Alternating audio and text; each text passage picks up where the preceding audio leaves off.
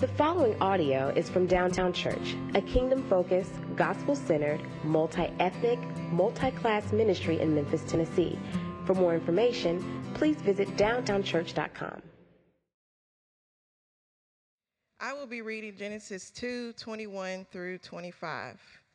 So the Lord caused a deep sleep to fall upon the man, and while he slept, took one of his ribs and closed up his place with flesh. And the rib that the Lord God had taken from the man, he made into a woman and brought her to the man.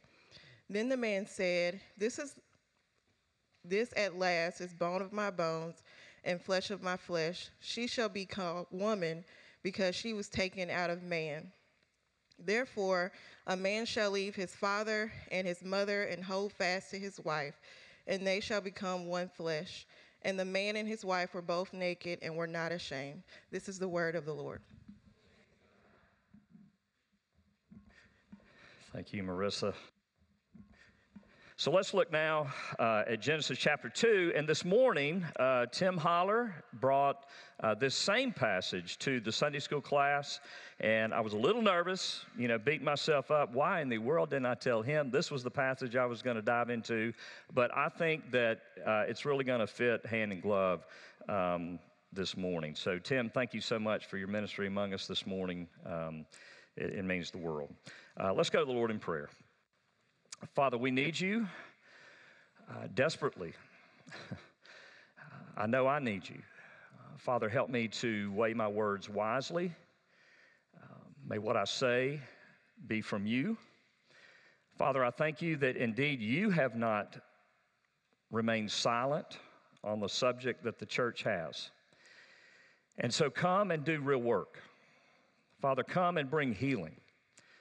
Lord, it is my greatest prayer that you, by the power of your Spirit, working through the operation of your word, that you would bring wholeness, flourishing, freedom.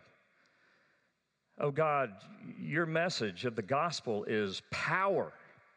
It is power to free the captives. It is not some idle message. It is not some news that has no impact. Father, to the extent that the news of Tyree Nichols' death brings horror, it's to that extent that your message brings life and hope. And so, Father, would you come, meet with us, do your work, meet us where we are.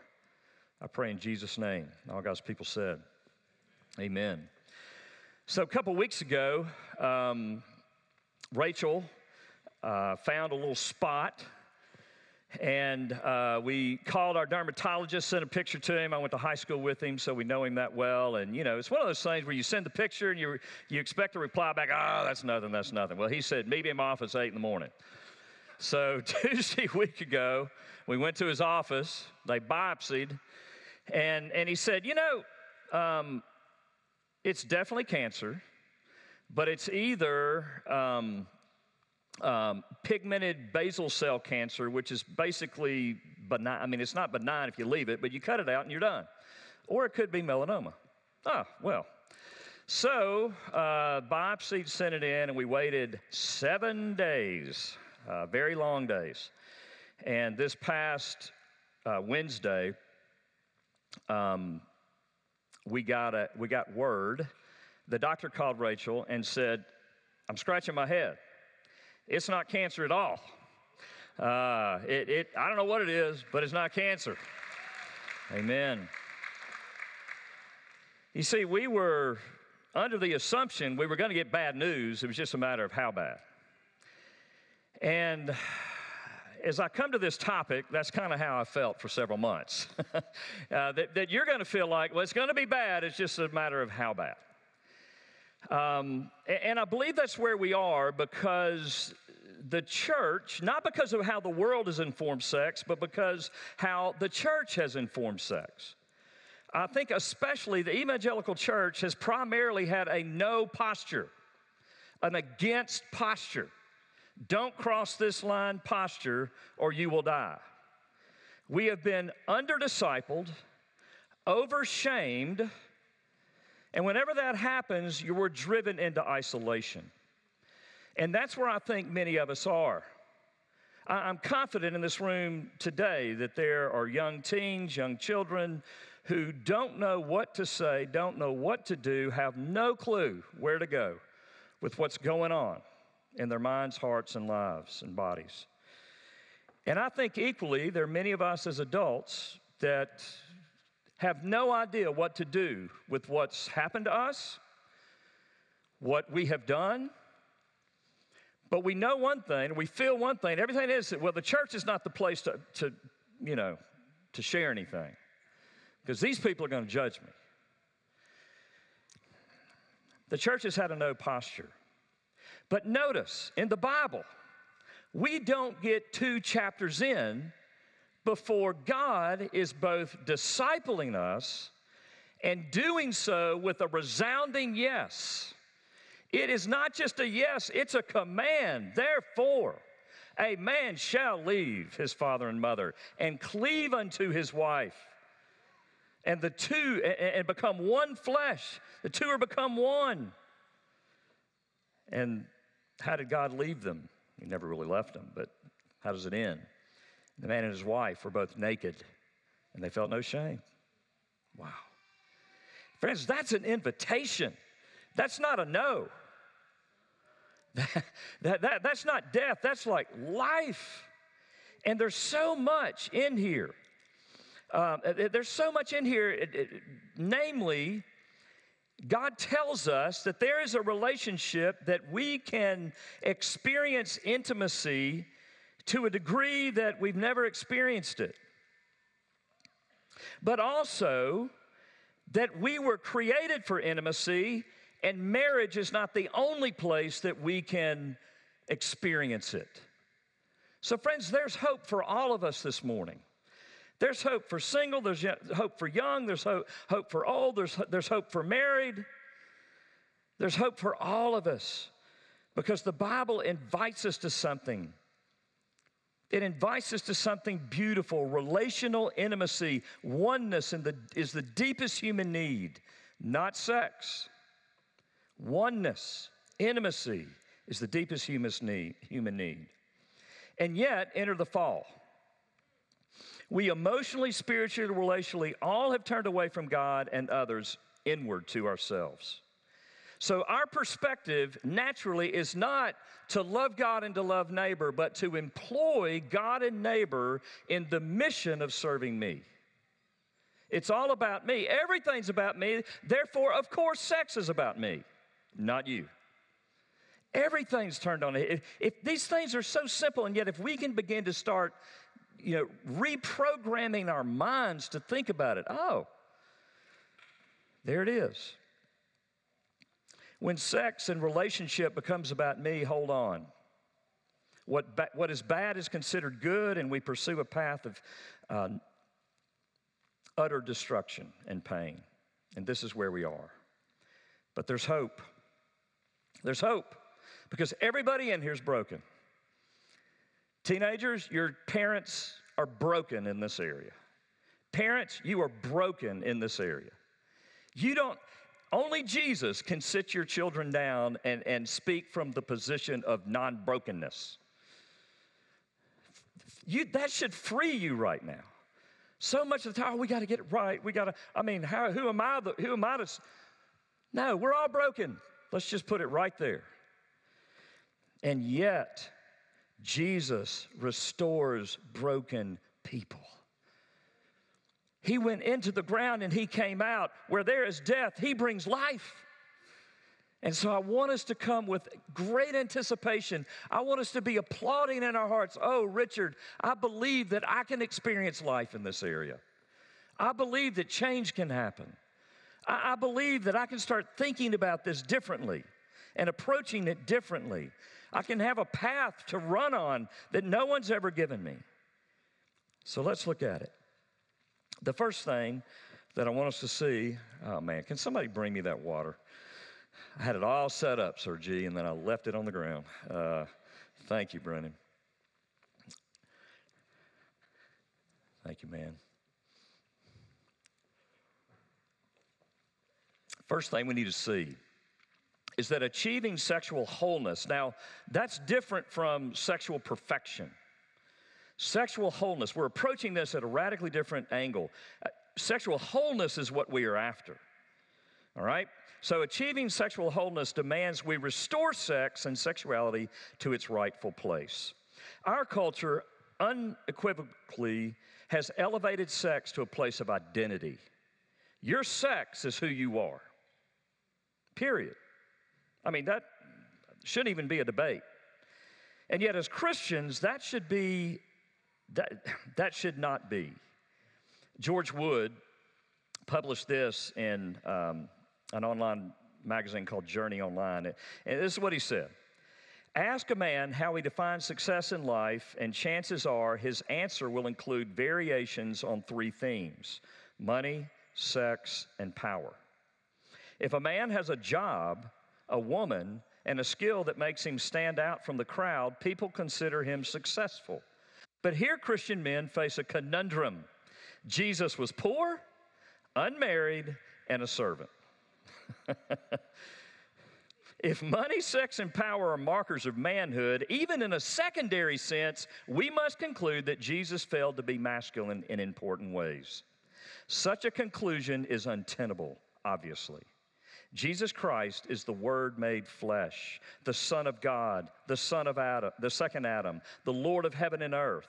If our markers of manhood find Jesus to be less than masculine, then our standard of measurement is wrong, not his.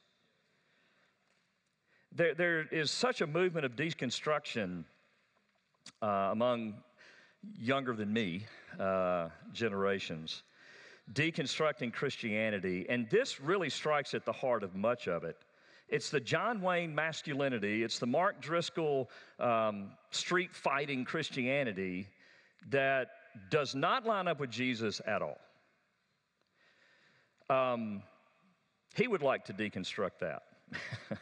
And hopefully we in the church are. But it has done tremendous damage, especially to women who have massive scars from this type of biblical misapplication of masculinity. Women have experienced physical, emotional abuse under this male dominance model. But we men have also suffered buying the lie that identity and meaning can be had through dominance over women, not servants of love to women. By defining one's worth by coming in first, not last.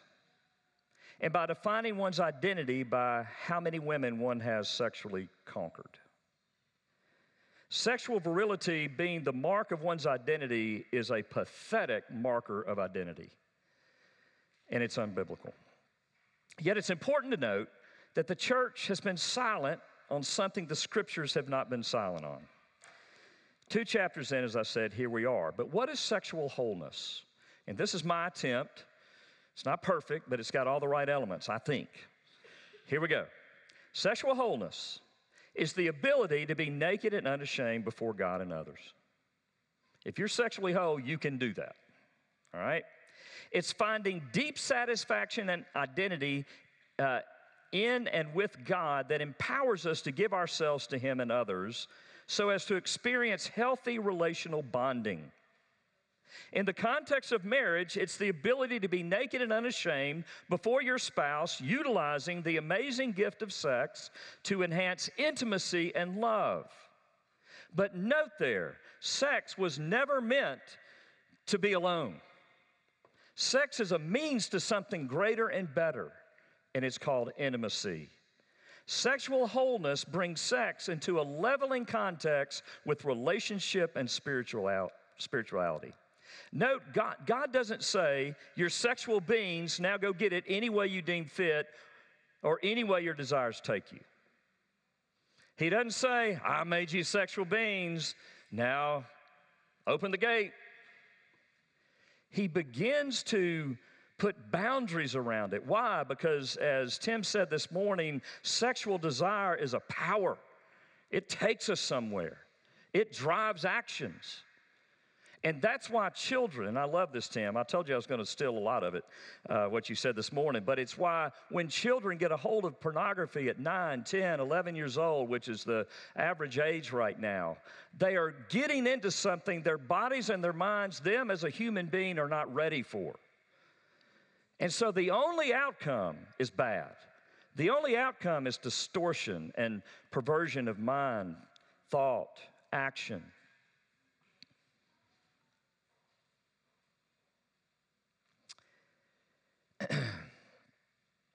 God says this, leave father and mother, cleave to your wife, and become one.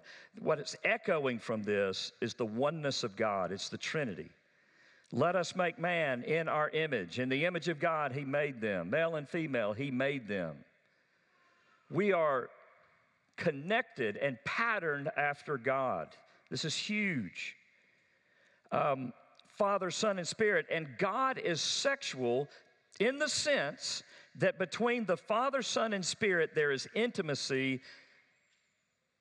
of which sex is merely a shadow. So the intimacy that God, where did we get sex?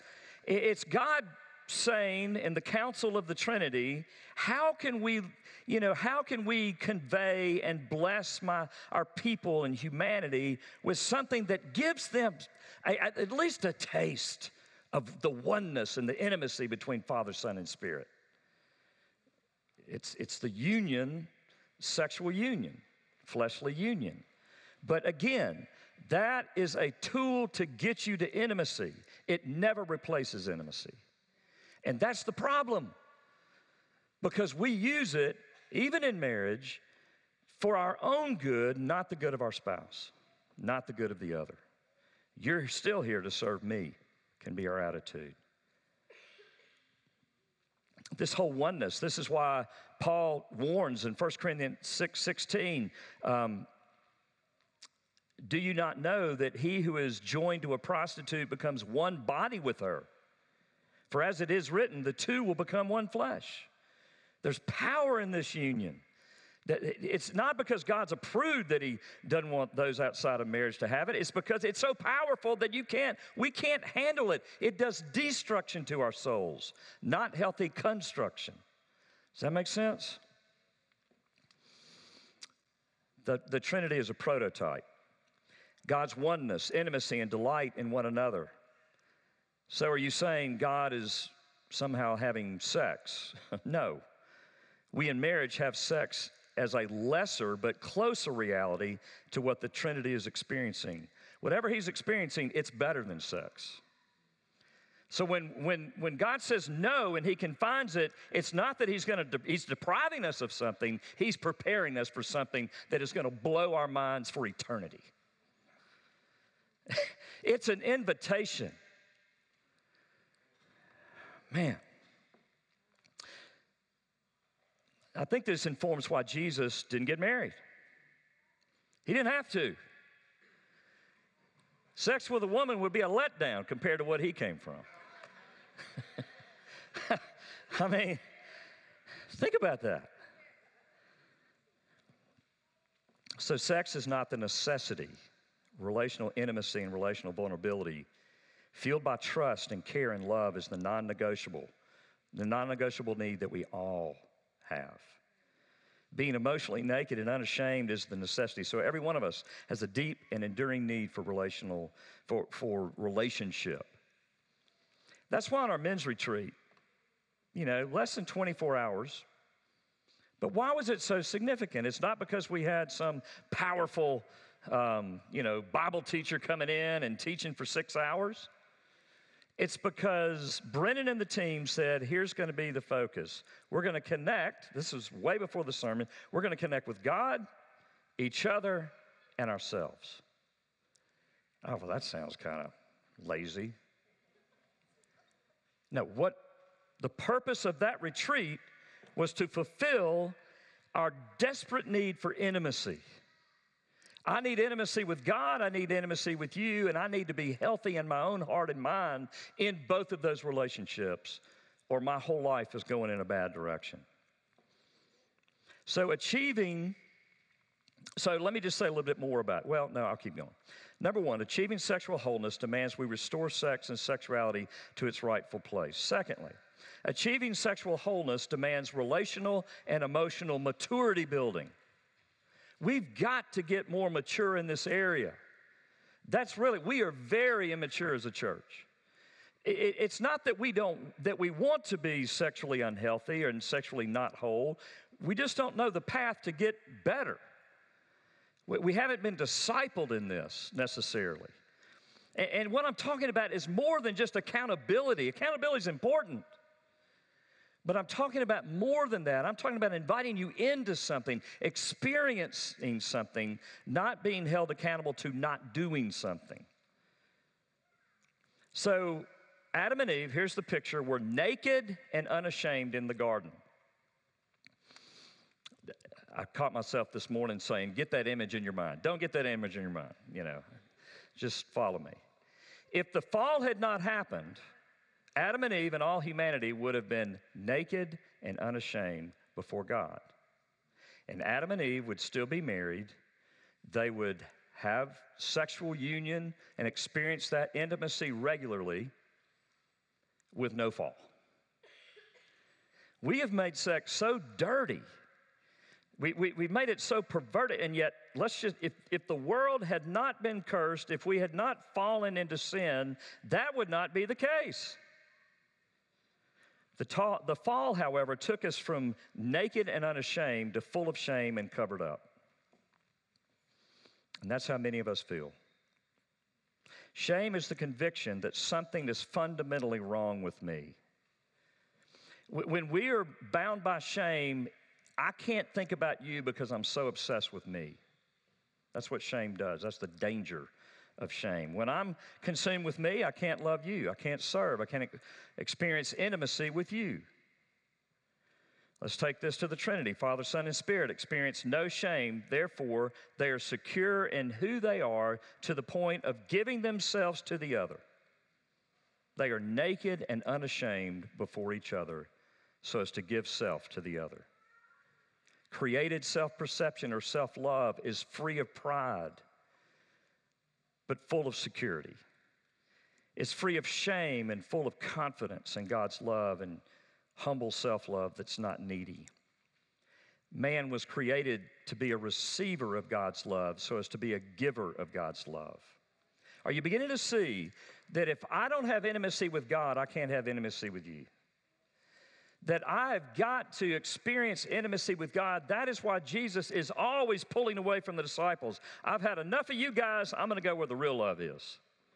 It's intimacy. It's not just Jesus getting alone with the Father and getting bullet pointing his list of prayers. It was experiencing the presence of the Father. That's not some pamby-wamby, flippant spirituality. That is utter necessity. It is living. It is consistent dating of God. It's consistent standing before Him naked and unashamed, singing what we were singing this morning. I need you. I need you. Where? I need your presence.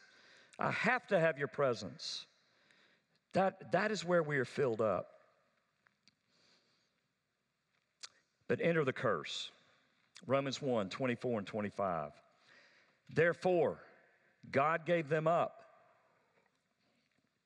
in the lust of their hearts to impurity, to the dishonoring of their bodies among themselves, because they exchanged the truth of God about God for a lie and worshiped and served the creature rather than the Creator, who is blessed forever. Amen. Note a couple things. God gave us over from relational maturity in His created design, which is to submit heart, mind, and soul to God, and to give or love one's neighbor as self, to being driven by bodily, fleshly lust. So we were given away from relational emotional maturity to making God and others solely about us.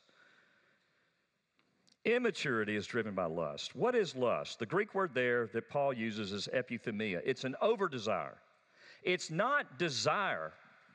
We're going to put this online, but Tim did the best job I've ever heard on desire. What is desire? He just put it in context. Desire is not a sin. It's over-desiring something.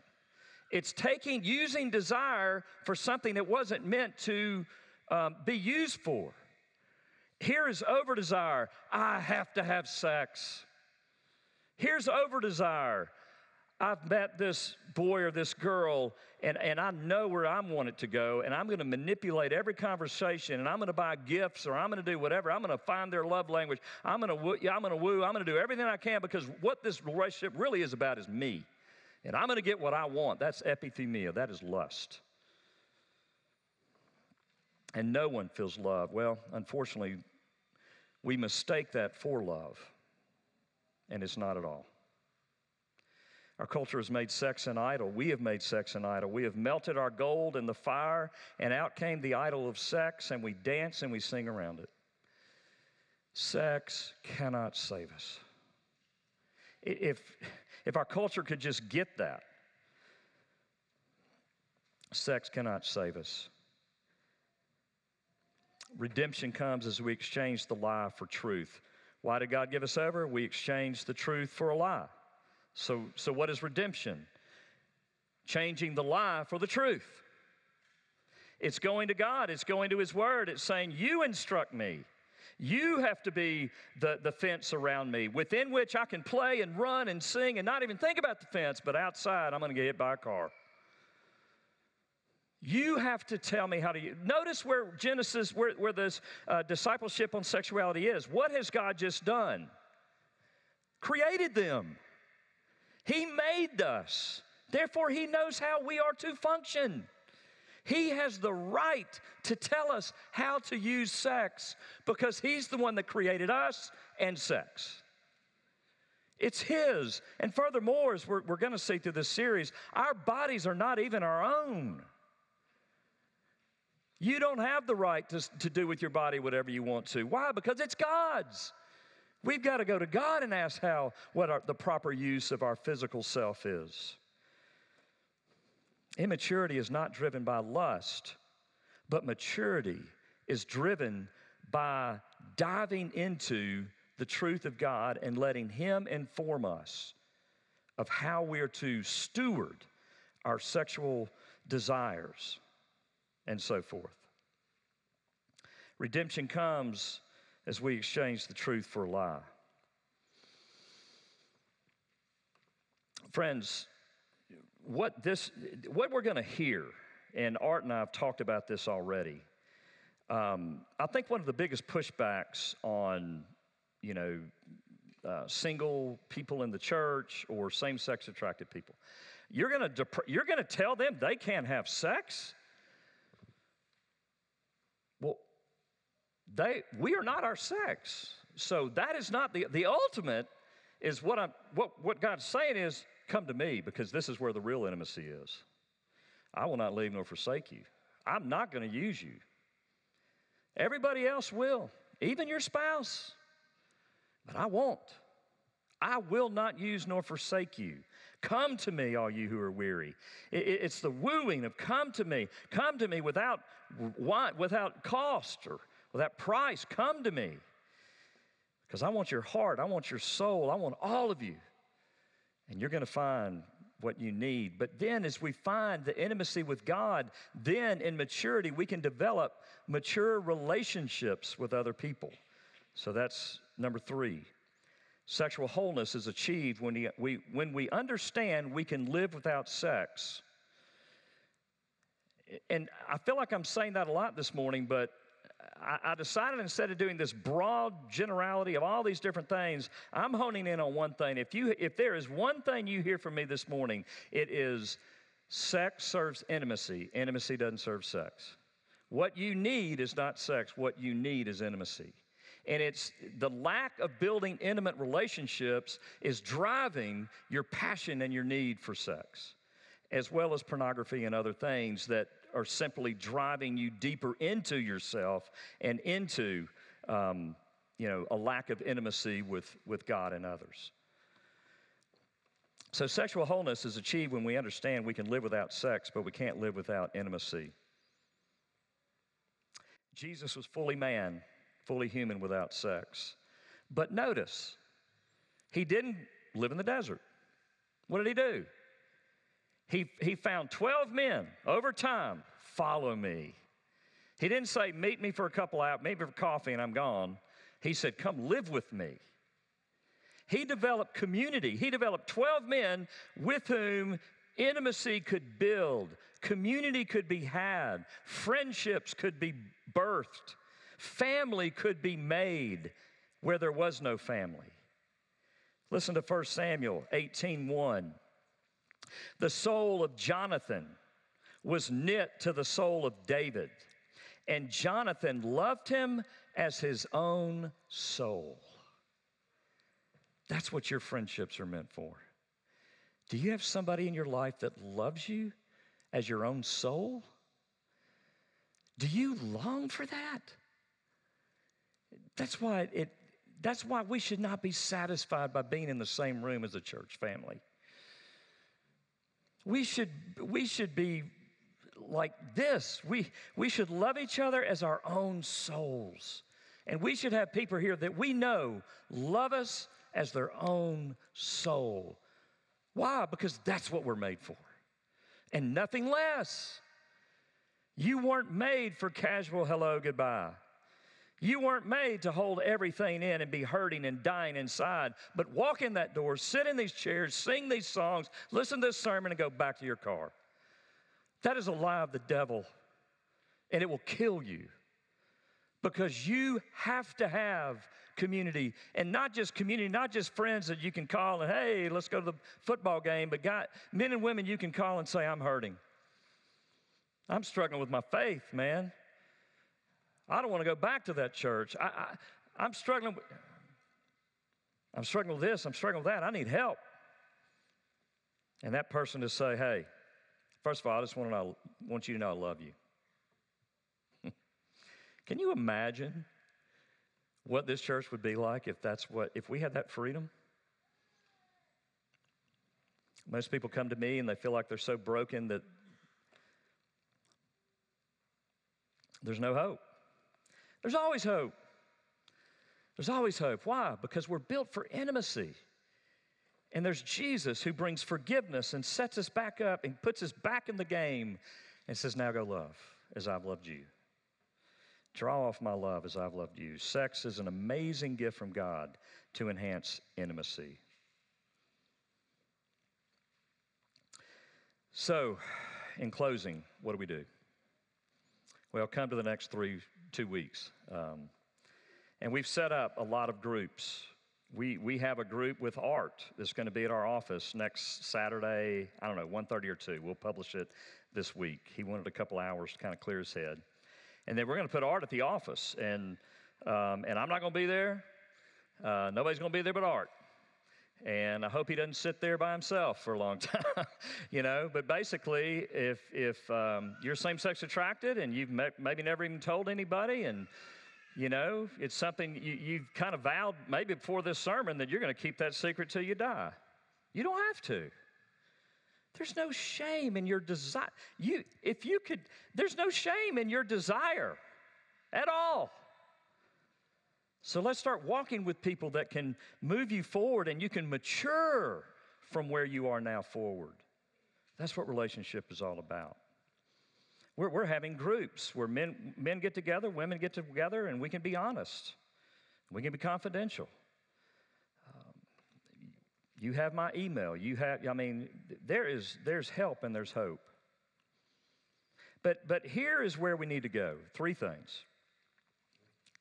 The first, repent of making life and others about you, evidenced by your sexual brokenness. You know what? I'm sorry. I'm just going to read that.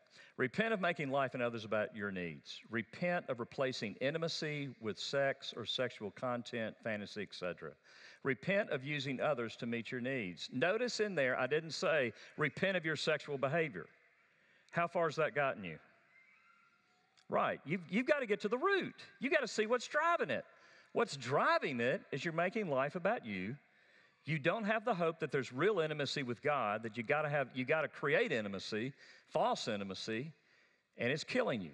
And then you sin, you get resolved again, you go after it again. So repent of the root. Ask God to show you. Do work in your life. Start writing your story. That's why a couple weeks ago I had you do that. Start writing your story. Who introduced me to sex? What has been my experience? What has been done to me? Have you ever told anybody what's been done to you?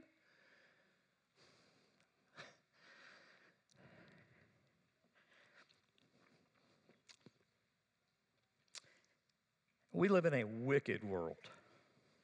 Wicked. And I know there's not one or two. I know there are many in this room that have been assaulted, used like nothing, and you feel like nothing. Please, for the love of everything good, don't carry that alone. Please, there is hope. There is healing. Please tell somebody. Please reach out. If you have an addiction, and we all have addiction, that's the problem. That's why I was coming after it. I think so many people in here would disagree maybe before. There's no way I can live without sex. Hopefully you're saying you can. And 2, receive the forgiveness that only Christ Jesus can provide. Oh, his arms are open, brother and sister. His arms are open.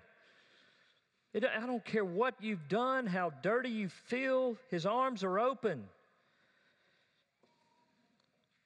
And then thirdly, refuse to be isolated in your brokenness. Instead, talk to someone about your brokenness. The power of community is when we speak our sin and brokenness, what we've done and what's been done to us, we bring it to the light and it begins to break its power. That's how you break the chain. You want to know how to keep that chain? You just keep it in your heart and you hold it. And you just kind of massage it with your shame. It will never heal. Come out. Tell somebody. Go to a counselor. If you need one, I can tell you who to go to.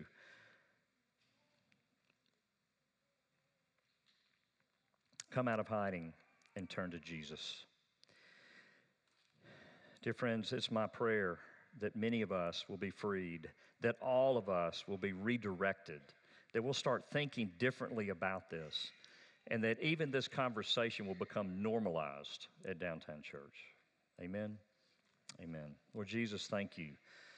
Thank you that you hold power over anything and everything that presently holds power over us. You are the greater power. I pray that we would see your arms open to us. I pray that we would take the first step and come to you. I pray, Lord God, that you would be with us in our overlusting and maybe even in our underlusting. Some of us have lost hope that we can even have intimate relationships, friendships that really go deep, and finding somebody that really accepts us where we are. Oh God, be with us there. Do your work in our body. We need you. And I pray this in the great name of Jesus. Amen. Our God is good. Amen. Amen. If you would like to pray, I'm going to have a couple of elders over here to my left, and I'll be over here as well. We'd love to pray with you. If you, whatever you want to discuss or talk about, will be over here to my left. Receive the benediction.